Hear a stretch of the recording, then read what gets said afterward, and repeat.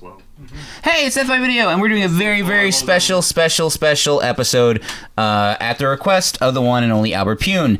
It is currently May 18th, almost 9 p.m. at night. We're going to be watching several of his films this evening, and we're going to try and get this podcast up first thing tomorrow morning. It's going to be a very, very late night for us, a very late night for me especially, but we'd like to kick it off with a very special song. So, Phil, if you can just hold it, like, between everyone. All right, here we go. 1, 2, 3. Happy birthday to you. Happy birthday to you. Happy birthday, dear Albert. Happy birthday. That sucks. Stop. I'm just apologizing now for that horrible indentation. Come on, it was beautiful. Yeah, sorry we're not trained singers, Graham. I liked it. It had a kind of Western twang.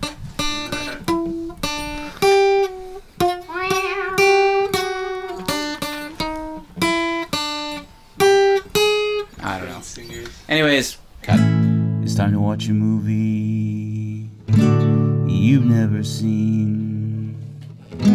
There might be some ninjas or a crazy death machine, but there'll be smiles and there'll be tears. You won't watch another movie for about 800 years. It's time for Death by Video. Time for Death by Video with Phil and Kit and Lillian and Graham. No. All right, so that was our horrible rendition of Happy Birthday to You. I thought it was rather nice. That was lovely. So, for Death by Video, I'm Phil. I am Kit. You have to say your grandma. oh yeah, I'm Graham. And I'm Lil. Right, and it's back to Death by Video, and we have with us an audience tonight, two Yay. very special people to us, and we're glad that they're here tonight. So we're going to attempt to watch three Albert Pune films in one night, maybe 4, see how it goes. Not all of us will be here for the entire night, because that's crazy. Some of us have jobs that we have to go to. What are these jobs you talk of? We are all unemployed. Anyways, so we're going to try and keep this quick. This is going to be at the abandoned video store. That's right. Yeah, so this is going to be a much different episode. So we're going to start off with a not quick story of what happened. Our podcast has merged with Albert Pune's films in a strange way that none of us could have predicted. It's now a Punecast. Yes, that's what we're calling it. No, we're not calling it a Punecast. But I got Punecast. It's definitely Pune Fest tonight. No. Yeah, we're calling this Pune Fest 2018 in honor of Albert Pune's birthday. But sister of the podcast and friend to all, Ermina Perez, is now cast in Albert Pune's upcoming feature film, Badass Angels and Demons. How did this happen? Yes, how did it happen? Take it away, Lil.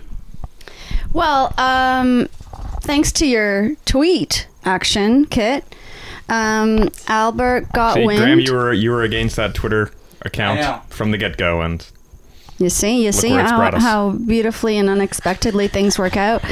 So yeah, basically, long story short, Albert listened to our Cyborg episode and he reached out to us and we were blown away, and we became friends on Facebook, didn't we? Yes, but you have to talk into the microphone. I am, Andre. No, but when you turn like this and you hold the microphone here, it's like... You're not talking to the microphone either. Wow. Okay, so we became friends on Facebook, and around this time he's working on a new film, Badass Angels and Demons, and he's reaching out and, trying to make it possible. And I reached out to him to see if he would be interested in casting the great Ermina Perez. And lo and behold, he liked her stuff, and what did we do, Ames? We flew over to Vegas for the promo shoot, and that was a great 2 days. By the way, we have the one and only Ermina Perez in the studio with us tonight. Say hello. Hello. Yes. So honored to be here. And she is, in the upcoming film Badass Angels and Demons, one of the badass demons. Is that correct? Yes, I'm a badass demon. So this week, you actually traveled to Las Vegas, Nevada. That's right. America, a different country, to do a little promo shoot, correct? So how was that? Take us through that whole excursion. You took a flight down from our lovely city of Toronto, Ontario, Canada, down to Las Vegas, Nevada. Yes, it was surreal. I opened the door to the studio, and there's Albert Pune directing someone in a shoot, and an angel, actually, a badass angel. I just froze right there. It was surreal to see the great Albert Pune. Mm-hmm. And he's so hands-on.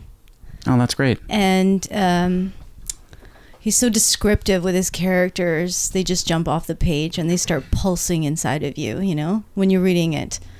It was lovely. It was like acquiring a new family with Cynthia and the whole cast. Everybody's ripped. Everybody's so nice beautiful. and kind, and there was just so much love in the room and fearless, appreciation. And apparently he's been working on the characters for about a year now because there's so many, and he really wants to for them to really come out, right? It's going to be epic. It's going to be epic. Each character has a story, and there's 3 acts. So we read the first act, and we got a sneak peek into the second act, and it's just going to be amazing. I could tell you guys right now. It's really exciting. Absolutely biblical, mythological in every way. That's excellent. I'm so looking forward to seeing it. I'm so looking forward to just hearing more of your process.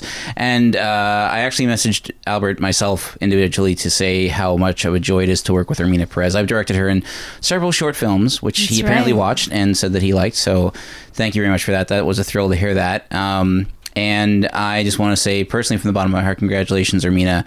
You are a shining star in the night sky that is Toronto's acting community. Thank you. I'd just like to say that I am nothing. I am nothing without you. No. No. And we we couldn't shut up about you, Graham. Stop it. Everyone we talk to, you know so much about B movies. You could have a PhD in B movies alone in that genre, and it's a genre on its own, in itself. It's punk rock you, and we love you, Graham. We love you. You're amazing. No. This isn't Shepherd Fest yet. It's Pune Shepherd Fest. Fest is yet maybe to come. 2020. We'll see what happens. Anyways, with that being said, we're launching into our very, very first Pune film of the night. Yeah. We're going to be watching the director's cut of Captain America. Oh my God. Now, I'm super stoked because no one else in this room other than me has seen the original Captain America. I grew up watching the 1990 Captain America, over and over because I love comic books, but there was a dearth of comic book movies in the 90s unless you were Superman or Batman, and half of those films were bad. And luckily, one of my favorite characters, even though I'm Canadian, was Captain America. I liked his power set. I liked that he threw the shield. I liked the story. He was a man out of time from a different place. And Albert Pune's film is very much about that. Unlike the current Marvel films where there's bigger overarching things, it's a bit more character based. It's not as action heavy as the current films, but it's a lot more about the man realizing that his entire life is gone and now he's a man out of time in the future of 1990. So we're going to get right into that, then we'll be back with a quick wrap-up, and then we're going on to our next film after that. So we will be right back in a moment after Captain America 1990. Pune. Best.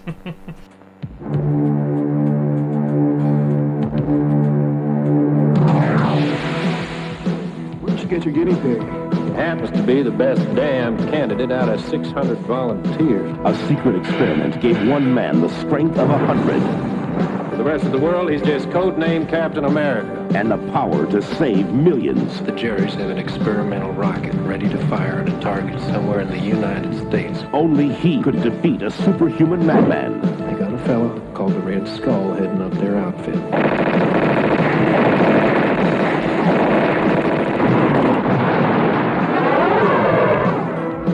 But saving the world left him trapped in an icy grave until fate released him to finish a battle started decades ago. Yeah, he's still alive. We don't know where he is or who he is. Now, this evil genius is on the verge of global domination. And only Captain America can stop him.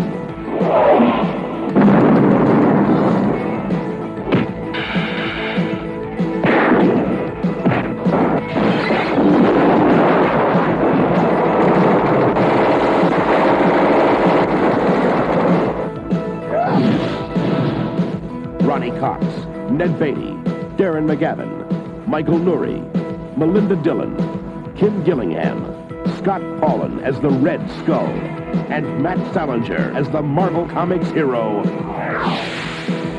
Captain America. All right, and that was Captain America 1990, the director's cut by Albert Pune. That was our first in our series for tonight. We're going to keep this as brief as we possibly can. We want to have a good run through. So, guys, what did everyone think of this movie? Phil? Good times. Good times? Yeah, it was fun. Yeah, it was a fun movie, right? Yeah. We kind of talked a little bit about the era, because it's like the guy's being wowed by all this future stuff, which is now 28 years old. We love the running gag where he continually faked being sick, got out of the car sick, bent over. Like, yeah, he was like driving with someone that he either didn't trust or didn't want to continue Ned traveling Beatty with. Ned Beatty, and then Beatty or Beatty? Beatty, I'm not sure. Playing the character of Sam, the double Pulitzer Prize winning journalist, who as a young boy looks like Ralphie from A Christmas Story. Yes, and the movie features the father from A Christmas Story and the mother. And the father was also Kolchak the Night Stalker back in the 70s. Ha.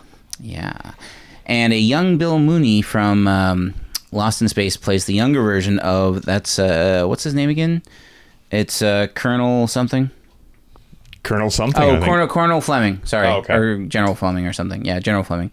Captain Lewis was Colonel Lewis was the guy with the mustache, which was featured in the most... the longest deleted sequence of the film, which actually like added another depth to it, where they talk about Vietnam and how while Captain America was frozen and asleep, all this tragedy happened around him, and he's like, oh, I'm the guy that sat out the war and society.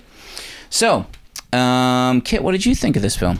Well, I liked it, as I said. I mean, it's a bit campy at times. Cheesy. Yeah. And here's the thing, because what I understand from the production, just reading up about a bit the film, they didn't finance it well enough. It was severely underfinanced. Yeah. So I mean, I think explains a lot of the. Yeah. I think what I'd call the campiness of it. The campiness and the fact that everything kind of took place in empty streets and empty castles. Yeah, exactly. And Los Angeles and northern Canada. That castle was really cool. That was a cool castle. Yeah, we all liked it. I do think also the other thing too is that this was a typical Golan. So it was produced by Menachem Golan from Golan and Globus Productions, aka Canon Films, and they actually were notorious for being like, oh, we're going to do a big production, and then we're going to spend millions of dollars, and then shortchanging the filmmakers when it came time to actual production. And I think this fell into it. This was like very much towards the end. Like this is around the time that they were producing the Lambada movies. Yeah, like they were pretty much on the verge of bankruptcy at this point. Mm-hmm. I think this might have been the last Canon production. I'm not entirely sure. It might have even got switched, because the trivia that I'm reading is Michael Winner was slated to direct when the film was in production at Director Canon. Of Death Wish 1, 2, 3, 4. Okay, there you go. Oh, I see another interesting detail. That Albert replaced John Stockwell as director. Oh wow! John Stockwell. So John director Stockwell of Die Hard, yeah. No, that's John McTiernan. Son of a bitch! Dangerously Close. Edit. Yes. John Stockwell was one of the lead actors. He was the villain in Dangerously Close. He was also in John Carpenter's Christine. He was also in My Science Project. Just edit out my stupid gaffe there. And didn't Albert encourage him to direct? You mentioned what movie was it that he directed finally, or was it a few? He's directed many. He's directed like some of the newer Kickboxer sequels featuring Jean-Claude Van Damme. He directed a couple, I think, Hawaiian set features like Into the Blue and Turistas as well. I remember that. Yes. Mm-hmm. So lots of stuff. Lillian, what did you think of Captain America, the director's cut? Oh, well, this is the only version that I've seen. It's my first time, and yeah, it was really great. I loved Red Skull a lot, and really felt for Captain America.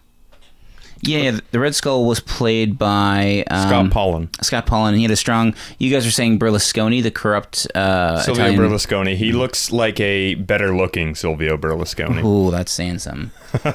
He's got better skin than the real Berlusconi does. Yep. And do you want to bring up the ears? You can bring it up. Bring up the ears. Well, okay, so it's a trivia note. It's actually probably the best solution to that situation. So originally the mask that he wears, like I guess it's kind of like, there was always an odd thing in the comics. Captain America's ears were poking out of his mask. Yeah, so they did that. So they cut ear holes for his ears. The actor, sorry, what was his name again? Matt Salinger, the son of J.D. Salinger. But it chafed his ears, and they were like hurting him. So they replaced that with a mask that covered his ears, and then they put prosthetic ears on the outside, so it would still look like his ears were poking out. But when he did pull his mask down, we saw him infamously, like in the comics where he just kind of like pulls his cowl back.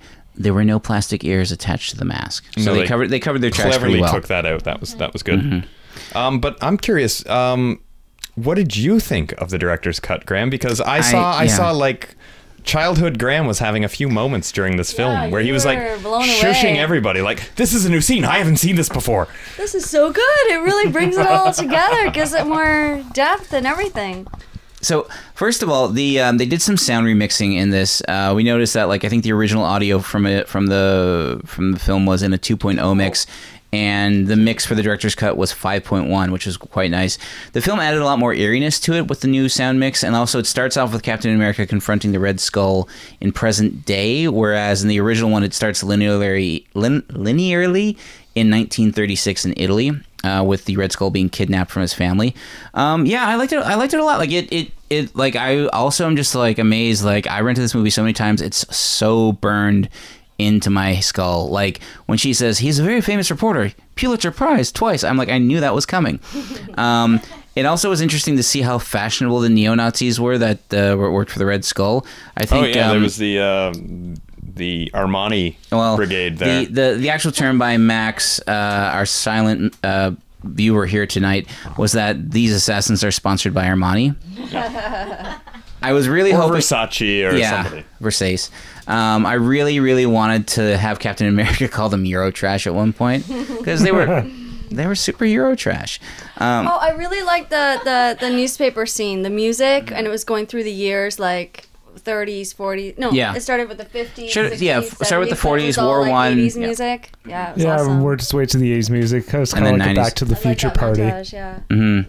Or it could be seen as an influence upon David Fincher's Zodiac, the director's cut of that, which features that blackout. Yeah, where they used music to transition from I think it's like a 12-year period or 13-year period. Yeah, and then in the director's cut, that scene is just longer. Yeah. That's the only difference from the theatrical release to the director's cut. That's a good call. That was a great... That I like that a lot. David Fincher was definitely watching Captain America. I think so. He was watching this to drown out the sores of having to make Alien 3, I think, at the time. He's I could have done that. That was fun. Alien 3 was just a slog, but I could have made Captain America. But Albert Pune thankfully did. So, Ermina, can we hand the mic over to Ermina? What are your thoughts on this? I know you didn't really want to talk much and you want to just poke in, but I want to get your opinion on the movie. Because you were really moved by certain scenes. You pointed out that the Red Skull is a super charming actor. Yeah, I was blown away by him. He was charming. He was handsome, if I can say that. My American brother, yeah. I am going to become the president of the United States. I wonder if he's a Spanish actor, Spanish speaking. How do you say Casabianca? Casabianca, No, yes. don't tell me. White House. So good. Captain America. Yeah, so... I was really captivated by him. I thought his performance was really great. Really, I don't know, he was charismatic. That was fantastic, yeah. And it was as Lillian predicted, it was going to be heart-wrenching, the story. It was, like, when he reunites with his lost love, like when he meets Bernie after, like...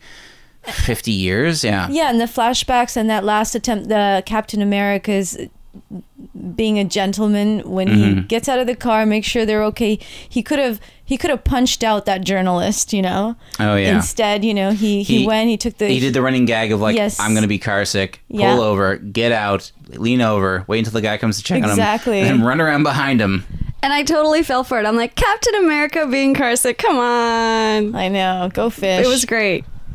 Yeah, and the added scene with the Colonel Lewis is amazing. And the flashbacks and the last chance he gave the villain to find his humanity, to find to reminding him of how it all happened, his origin. of him becoming this, this master evil guy. I know. Well, the thing is, there's certain things that I missed when I watched this when I was a child, which is he says like it took us 2 years to find Sirhan, and I realized, oh my God, that's the guy that assassinated RFK, and he's like, cool. He's like forever to find Oswald. I'm like, that's JFK. And the Martin Luther King assassination cost $22 million, and I was like, oh my God, I know all that stuff now. I'm an adult. I know world history. So yeah, it was interesting how they like looped all that in. I think that the director's cut does a better job of showing the man, like it added much more depth to the movie, and I really like how they like use new sound design to kind of like make certain scenes a bit more creepier. We all kind of realized, hey, is that the Peach Pit from Beverly Hills 90210 that they did the super soldier serum experiments under? We like to think that this is a shared universe with Beverly Hills 90210. Mm-hmm. And of course, the beautiful Kim Gillingham. I hope I'm pronouncing that right. That's she played Sharon? She played Bernice. She played like the Yeah, she played Sharon. Yeah, she played the mother that Captain America was in love with in the 40s, and she played the daughter yeah. Not his daughter, her daughter. Her daughter. Bernice's, yeah, she played, it was a double role. And of course she was in Beverly Hills 90210 too. Yes. I do want a special shout out to the Red Skull's daughter, Francesca Neri, who plays Valentina DeSantis. She didn't have much to do, but she was really good. Like she really just played off like late 80s, early 90s, like Italian fashionista, but assassin. Like even so beautiful. Remember when she's like they go down on the dirt bikes through northern Canada to chase Captain America, and like she tries to shoot at him, but then she misses, and then she just poses with the gun. I love that pose. That pose was amazing. No, that wasn't her. That was back her. Against the that was her. That was her. Yeah, that was a cool scene. But you could totally see her doing that, though. That's the thing. Like these were the suavest neo-Nazis in all of Europe. Yeah, and just to go back to that sound mix you were talking about, that was really good for the shield that he threw. Oh, and the shield threw, we heard it travel through all of the speakers in my house. It was just like, Kid actually jumped away from a speaker. It reverberated in the room every time he threw that shield. It was great. The rear speakers, they did some good mixing. There's not much. Normally, it's not that loud in my rear speakers. It's like the Zed of Zorro. It's the power of the shield. Mm-hmm. And also that cut scene you mentioned, that was a beautiful scene. That was a long one too, where he goes to visit him at the veterans home. Yeah, and that was a beautiful scene. The conversation they had about all the wars that he sat out. Korea. Well, he even said like war now is kind of like, he's like, war, you used to know who you were fighting. Now war is just dirty. You go to some hellhole and you kill each other until one person gives up. You don't even know why you're fighting. You don't even know why you're fighting. And even like I also realize now in this film, there's an environmental message, because I was reading this list of like things that are different in the 90s versus now, and they point out that George Bush Sr. was actually the first politician to really pursue environmental studies to actually find out like how can we prevent environmental ecological disaster, and he actually like financed it, and like it was a nonpartisan issue. And we're also never told if the president in this film, played by the fantastic Ronnie Cox from RoboCop and Total Recall and Beverly Hills Cop, and Deliverance, if he is a Democrat or a Republican, and I like that, where it was like kind of didn't matter. So before we go, Kit, did you have any more trivia you wanted to like dig into? Just interesting who they were going to pick before Matt Salinger. Yeah, there was like a lot of people like involved in the production of this. Like this was a film that they've been trying to get off the ground for a while, and when they got stuck with that super low budget, like they knew that Albert Pyun was the man they could turn to actually execute it and make it entertaining. Yeah, actually, there's a great quote from Stan Lee here. I'm looking through the trivia before it was introduced. Marvel Comics head honcho Stan Lee insisted that it was good. He wrote, "Director Albert Pyun did it so well and so excitingly that everyone in the audience kept clamoring for more." So that's a nice quote from him. I wouldn't have minded seeing a sequel to this, to be honest. Like, where would it go from here? Because like it's very much more in the action films of the day. Like they're running through the streets, they're in car chases. It's not so much grand superheroics. For a good portion of the movie, Captain America is just a man out of time. It didn't get a U.S. theatrical release when it was. No, it went straight to video in the USA. It was released internationally. When it finally did get a limited theatrical release, it wasn't until 2011 to promote the Captain America first Avenger. Yeah. And which is, I think, around the time when they did our boy Albert Pune toured the country with his director's cut. That's showing great. off his film, which is awesome. But some of the guys who were considered for Captain America, Val Kilmer, but he declined in favor of The Doors. Sure. I'd say that's a good trade. Yeah. Good choice for old Val. Yeah.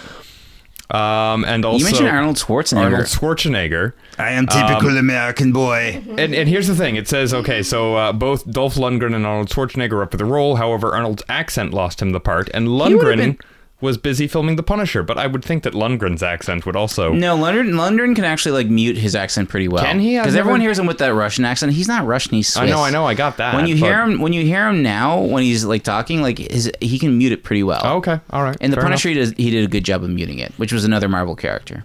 But he was busy doing that, and Arnold was just his accent's too thick, and that would have been hilarious. Yeah. I am Steve Rogers. Thomas Jane is the new Punisher, right? No, he's the old Punisher. He's the old Punisher. The new Punisher on the TV show is the guy from Walking Dead. I'm drawing a blank. What's his name? I know. Blonde, blue-eyed guy? The guy who plays Shane in the first season of Walking Dead. I'm drawing I can't a blank remember on his name because he's also in Baby Driver, who's really good in that. Shane No, I that's don't the think his character name's name. Shane. No, that's the character's name. Anyways, I'm drawing a blank. It's his portrayal is pretty good. Because there was let's see, the Punishers were Dolph Lundgren, Thomas Jane. That's the one with John Travolta. Ray Winstone. No, Ray Winstone? No. Someone else. Some British actor. I wouldn't think Ray Winstone. Portly British actor Ray Winstone. I would love that movie though. Brendan Gleeson stars as the Punisher. That'd be great. You should do that. But Thomas Jane actually came back for a short film that he Ray Stevenson. Sorry, no. Okay, Ray Stevenson makes a lot of sense. That makes sense. He was in Rome. Yeah. He but Thomas Jane actually felt so bad about his portrayal in the movie that he actually financed a short film called Dirty Laundry, where he could get one more chance to play the Punisher, and it actually turned out really good. It's just a short of him doing laundry while something's happening in the street, and then he goes out into the street and puts a stop to some stuff. Thomas Jane of Nemesis fame. Yes, Nemesis fame, which I heard a rumbling might be getting an official Blu-ray release in North America, which I would love that so much because that movie's great. So with that being said, I think it's time to move on to our next feature of our Pune Fest. Anybody seen Mean Guns here? No. I want to see it! Mean Guns all the way! Yes. This stars Christophe Lambert, right? Yes, and Ice-T. Mm-hmm. And is Jerry in this? Jerry Rector. And a bunch of other people. Those are just the two off the top of my Lil, head. is Jerry Rector in this? I believe so. I really want to see this because Badass to the bone. This is our first Christophe Lambert movie. I thought it for sure would be Fortress or maybe Subway. Or Highlander 2, which I've been gunning for a while. The Renegade version or the Quickening? The Quickening, obviously. No, we're not going to watch that here. All right, so with that being said, we might watch it here. Jeez, shut up. So with that being said, we'll be right back. We're going to watch Mean Guns and then chat a bit, and then we're going to watch our final feature of the evening, or at that point, morning. All right. Good night. Or goodbye. We'll be back. Bye.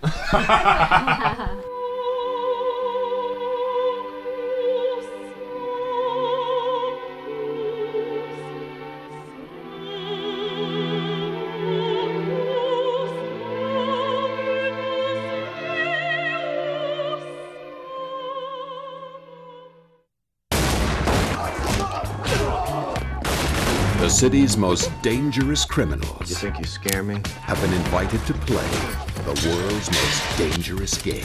To win, you eliminate the competition. Prize is $10 million. Now everyone is a moving target. Get down, Lucy. And the only way to survive, having a good time, little girl, is to play the game.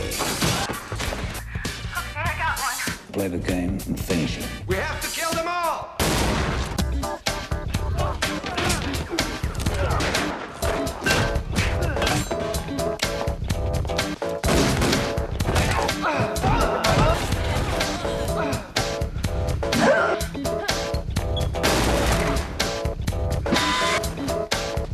Christopher Lambert, Ice-T. Are there any other questions? What if we don't want to play? Mean Guns. Any other questions? All right. Well, that was Mean Guns. Hey. And unfortunately, it's gotten quite late here in Toronto, Ontario, Canada. It's well past 1 a.m., and we are all feeling the drag, so we will not be able to complete Pune Fest 2018 yet. So we are going to call it 2 movies. I'm going to wake up in a couple hours and edit it together and hopefully get it up online soon. So guys, thoughts on Mean Guns? We had ambitions to do 4 movies. That was noble of us, I think. Yeah, I think, well, we started late though too. Like, we didn't start the first movie until almost 9 o'clock. Reality hit us about 1 a.m. Yeah, like, I think it's not happening. We can have a part 2 We can have a part 2 to be continued session. Yep. We could. Albert. Yes. We will do some more movies. Yeah, we will for sure be more Albert Pune movies. It might be a monthly spotlight. We'll see. Yeah, so final thoughts. We're going straight to final thoughts. Okay. Not final thoughts. Let's get impressions. Phil, what did you think? For the parts you were awake for. It was fun. It was unpredictable. Yeah. It was lively. I mean, Kit, you were planning to leave, but then this film grabbed you. I'm down with it. It was a little longer than we were expecting. Yeah, we were hoping for like an 80, 90-minute movie. It wound up being... But that's okay. It's pretty much nonstop action. Yeah. I don't know. What else can you say? It was fun. Yeah, it was a super fun movie. You said that you felt that it was the most accomplished visually of his work. I don't know if I want to say that. Just of the few movies that I've seen, I've only seen a handful. Mm-hmm. I'm saying I feel like there's been a progression. I think this film is the latest of his oeuvre. It is that we've seen, 97. Of his oeuvre that we've seen. And I'm just like, man, I feel like it looks a little bit slicker. It feels a little bit more confident. I'm not trying to say that he wasn't confident in his earlier films. I'm just like, it seems like he knows what he's doing. It's more like business-like. Mm-hmm. You know what I mean? Like, it was just a well done film. Okay. Lillian, what did you think?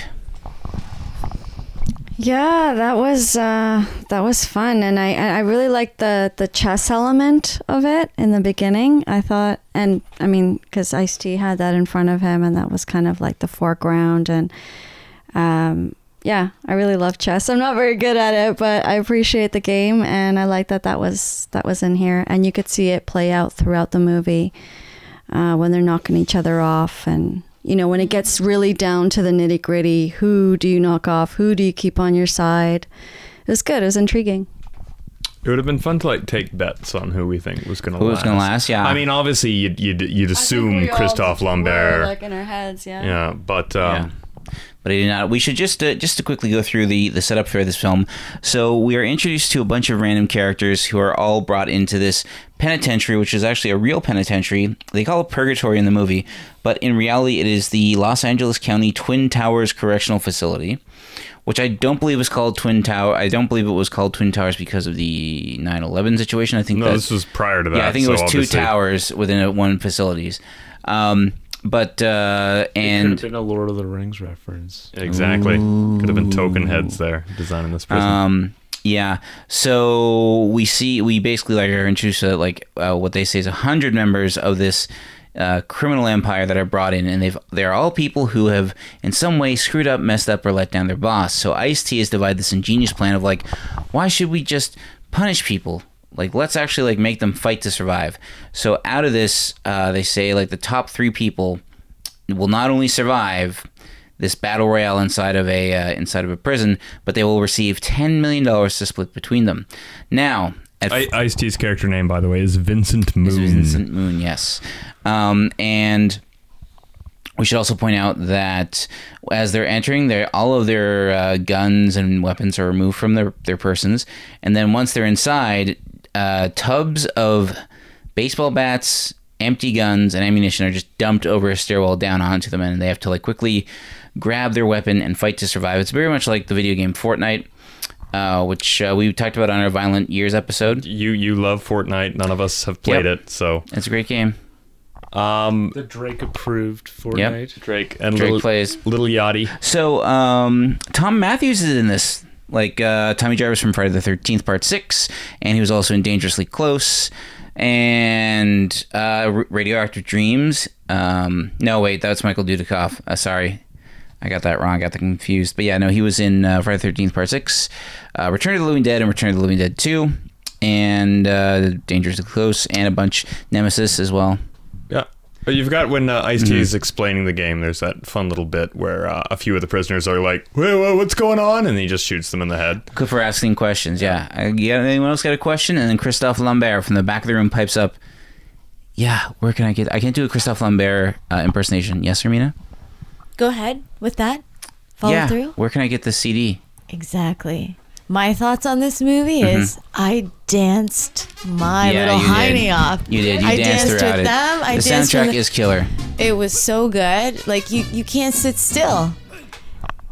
Yeah, I loved it when a few of them are going up in the elevator and there's elevator music and you get up and start dancing to it, and then the two guys in the elevator are dancing the same way. It was great. It's kind of like watching a match, like a boxing match or anything. Like you're getting up with your fists and you're like, come on, and you're kicking in the air. And that Barbie girl.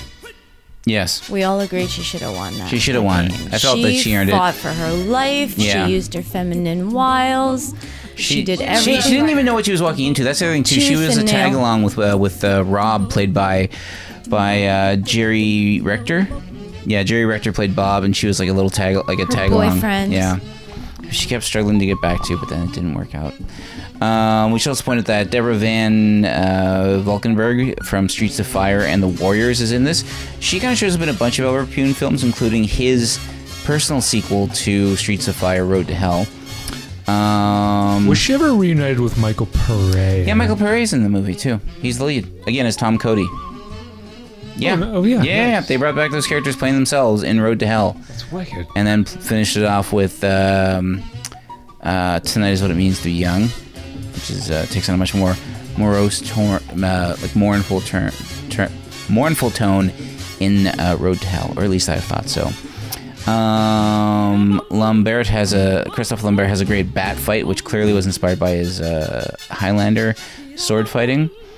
I do have to point out, Ice-T says something that it took me a while to figure out unpack what he was saying. He said, "We're gonna bury your asses in a big asshole," and I couldn't understand if he was saying a big asshole as in a butthole, like a giant jerk, like a giant butthole, or was he saying big ass space hole? Yeah, gigantic. Big asshole, like bad asshole. Or big ass as in just large. So I'm creative word. But you know what? It works both ways, so I'm gonna give that a double thumbs up. That quote. Yeah. What was that thing? Oh, early on, so Barbie and Dee were in the back seat of a car with Jerry, or with Bob, and Dee does this awesome thing where Barbie kind of like leans into her closely, and she goes, "Hey, my space," and she points to herself, and then she shoves her back across the car and points, "Your space." She shoves her in the face. Yes, right? Like it was almost a slap punch. And Ermina actually pointed out, like, "Oh, she invented MySpace." We all laughed. / Facebook by slapping her in the face, right? Ba-boom-ksh. Oh yeah. What else do I have in my notes? This film kind of seems like it was a big influence on Guy Ritchie. We know that everyone kind of points to like Guy Ritchie being influenced by Tarantino, but this film seemed to be a bit more Ritchie-esque. Like Tarantino's characters don't really tend to wear long trench coats in public. What's that other thing? Okay, so at a certain point, Dee said, like, Christophe Lambert is trying to explain his plan, and Dee's just like, "I'm lost," and he said, "Of course you are lost. You're stupid." And he constantly refers to people as being stupid. Yeah, he's not a nice guy. No, he's kind of silly, but I like him. Oddly enough, he brought his daughter to the match. Who was not actually his daughter, though, because his daughter was murdered. Well, he says it's his real daughter at the end of the movie. I don't know. He tells that to people. If we take him at his word. Anyway, it's his adopted daughter. Yeah. But you ought to take the girl for her word because she wanted him dead.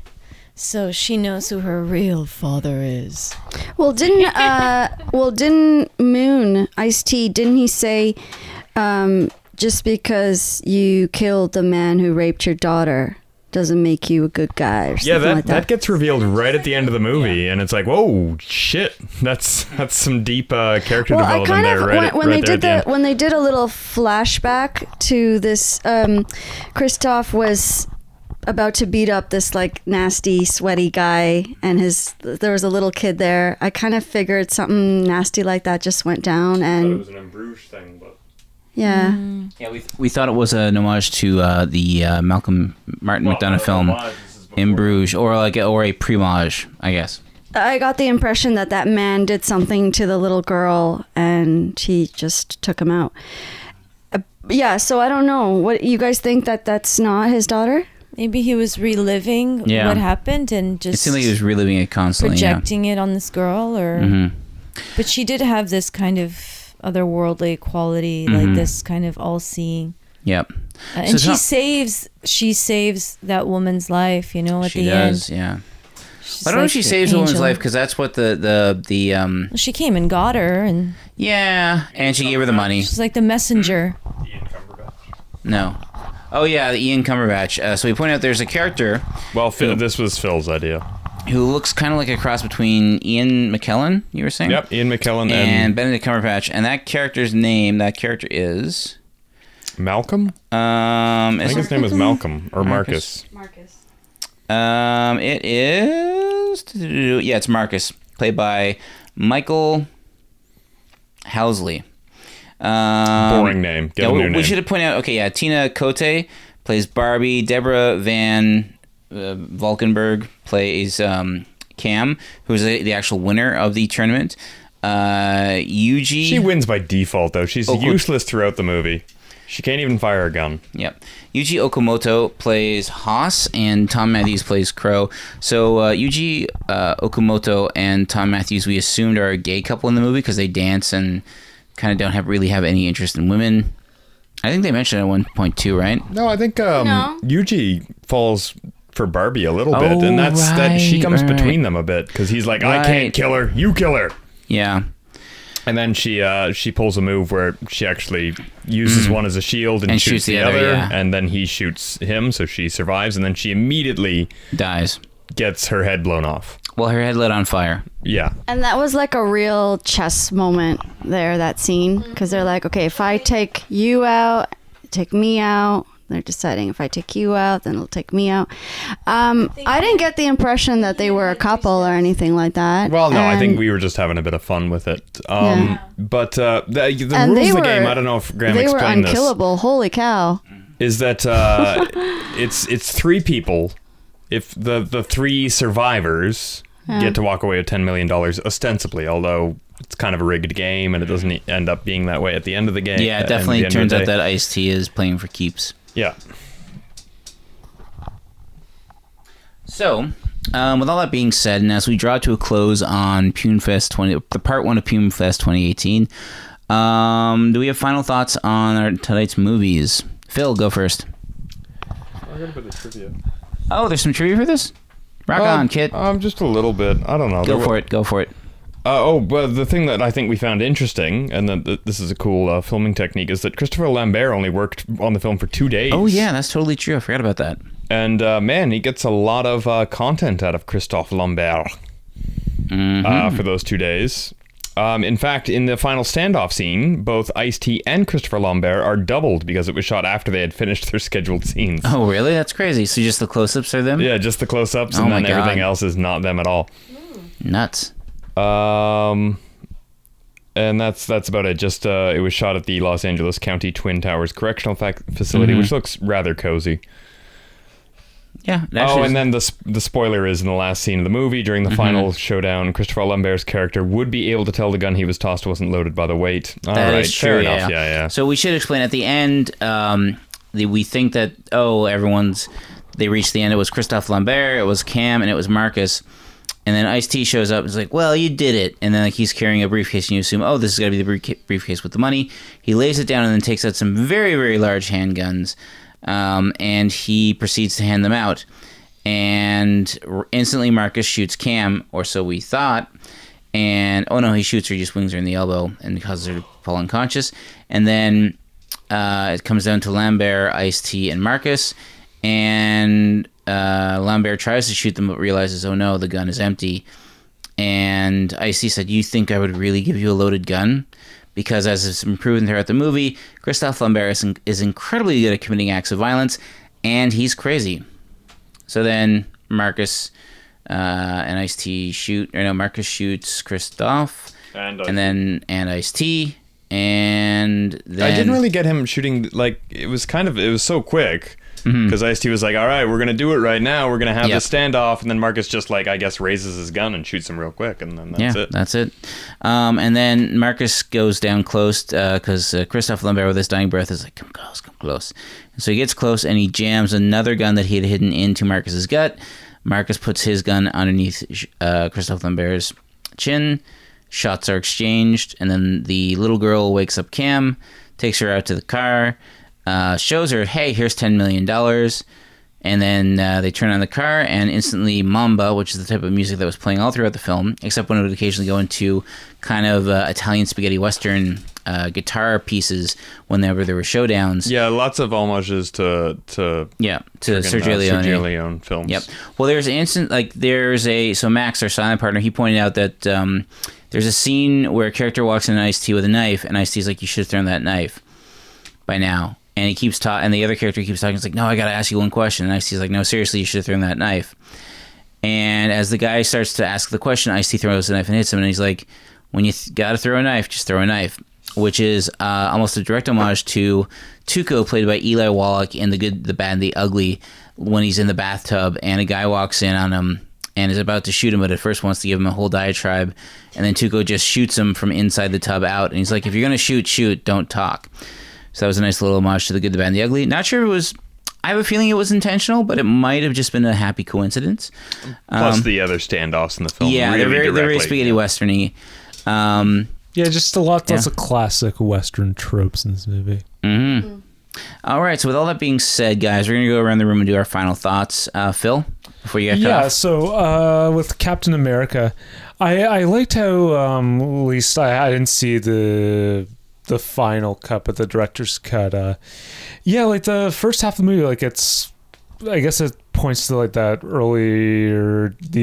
earlier days of comic book movies where the tone's far darker than what you get now. I mean, it gets progressively, it gets into like kitschy camp territory, but as the budget runs out, yes, but like it's thematically like far darker than we would have anticipated, especially the stuff where they capture the kid and kill the kid's family in front of him. Yep. It's messed. The fact they even touched on Vietnam and all the atrocities that have happened in Captain America's absence also shows it's a bit of a darker film, which is not necessarily bad, but it makes the brighter stuff all that much brighter. Like I think it was a better contrast, whereas in the the version that was commercially released initially, it comes across almost entirely as camp and kind of weakens it overall. And then with regards to Mean Guns, do you have any final thoughts? Yeah, it's just sort of the observation. This has got to be like one of the most violent movies that has very almost little no bloodshed. Yeah. Mm-hmm. That's true. Yeah, just the blonde girl. I can't remember her character's name. D. She gets shot in the shoulder, and we see blood down her shoulder. That's it. That's all. It for almost blood. looks like a tattoo at some point. I think it was Lillian or Amy or Armina that said, "Hey, is that a tattoo?" And we're like, "No, that's the blood." That's the blood still streaming down her shoulder.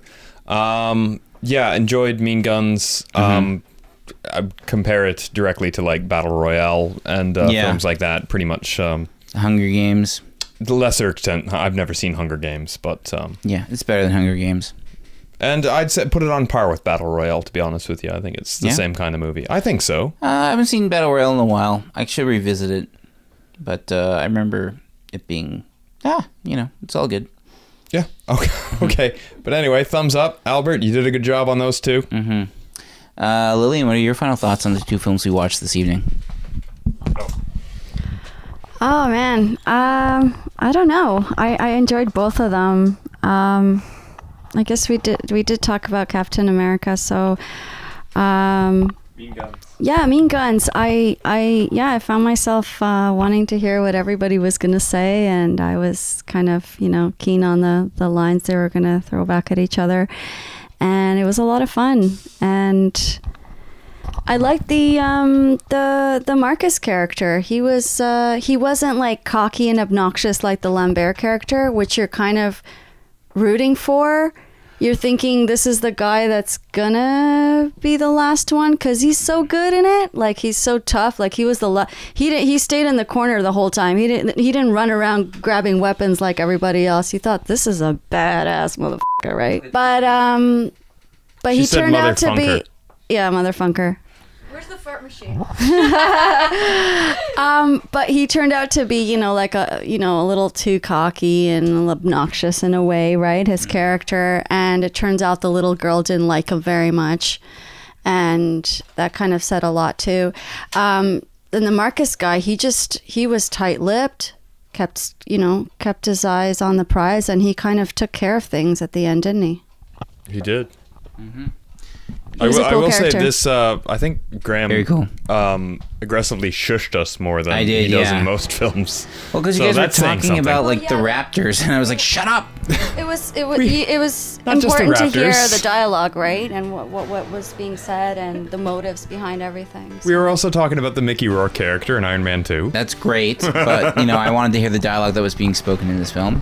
So that Mickey Rourke forever.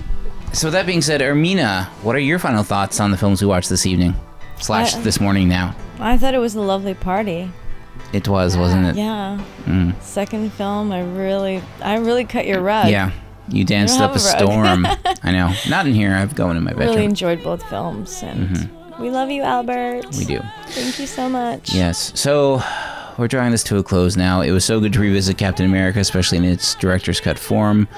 It was good to see Mean Guns, which I hadn't seen before. I always enjoyed Christophe Lambert. He was in full platinum blonde Lambert mode. He almost looked like he was in Subway, the Luc Besson film from the 1980s. It was just an interesting mix of characters in Mean Guns. I'm always happy to see Tom Matthews. I'm starting to be happy to see Jerry Rector when he shows up now more and more. And I see that I forget her name, but she played Barbie. Shows up in quite a few other Albert Pyun films, including a couple Nemesis sequels. So I'm looking forward to seeing more of her. And just looking forward to watching more movies as always. And so with that being said, for Death by Video, I've been Phil. I have been Kit. He's been Graham. And I've been Lil. Come on, it rhymes that way. And we have been joined by Ermina Perez. Guilty. And Max. What up, yo? Hey, first time on the podcast. He speaks. And I've been Grant. Just wanted to give a shout out to the beautiful Cynthia. Yes, Cynthia Curran, who is Albert's producer and produced Mean Guns, and she worked on pretty much every film he's done for almost 2 decades now. So we love you, cheers Cynthia. To her. Yeah, thank you so much. She helped Ermina a lot with the whole process of getting down to the States to work on Badass Angels and Demons. So with that being said, I have been Graham. This has been Death by Video. Please be sure to rewind, and we will see you next time. Good night. Bye. Happy birthday, Albert. Happy birthday. Where's the fart machine? It's in another episode. Goodbye.